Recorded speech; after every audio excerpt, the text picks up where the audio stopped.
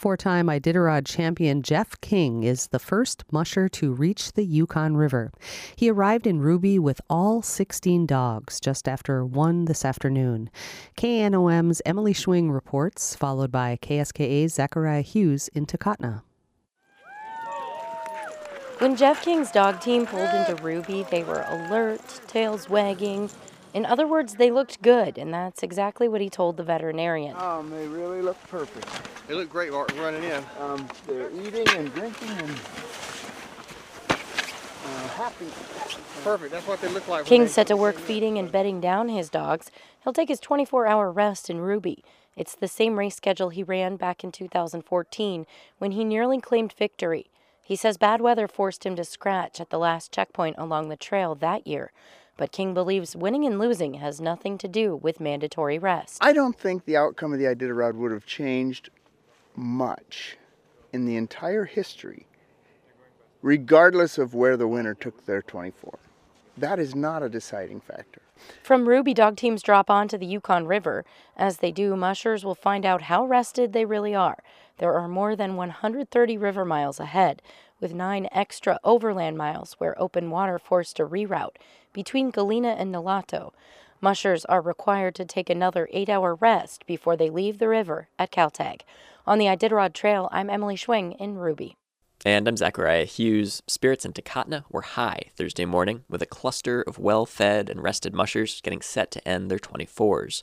The front runners had already roared back onto the trail. The mushers camped out now, like Ryan Olson, are on a different pace. It's interesting because we're trying to do about an equal run, equal rest schedule, which I always thought was kind of just like a middle-of-the-pack schedule, but I'm coming to find that it's actually a back-of-the-pack schedule.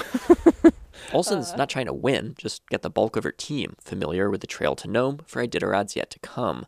And with that, the burden of competing is off a bit. There's a certain camaraderie with back-of-the-pack that you don't get at the front of the pack. Everyone's a little bit more relaxed and just having a good time, so by no means do I say that it's a bad thing. I've had a really good time traveling with everybody. That leeway made it easier for Olson to not get discouraged when an unplanned accident surprised her en route to Nikolai.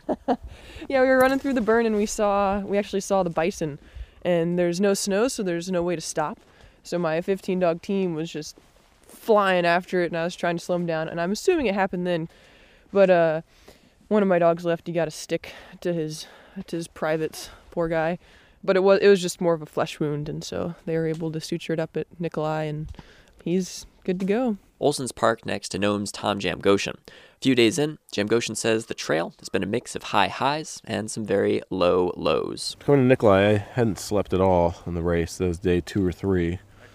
And I was wildly hallucinating heading in, and I felt like my dogs were crap, and this race was crap, and everything was terrible. And I got in, and my wife's uncle's the checker, and the first thing he said was, "What took you so long?" which didn't improve the things. The Barrington twins, Anna and Christy, they're prepped for some camping along the trail as they get ready to depart to Takotna. Because we're at the front of the pack or in it to get a bunch of money, it does kind of feel like we're just going on a trip. Yeah, it does. Mushers in Takotna were feeling positive, with a mere 2/3 of the trail yet to come. From the Iditarod Trail, I'm Zachariah Hughes in Takotna. To see a lot more on the Iditarod, including our Mushing Explained series, go to our website, alaskapublic.org.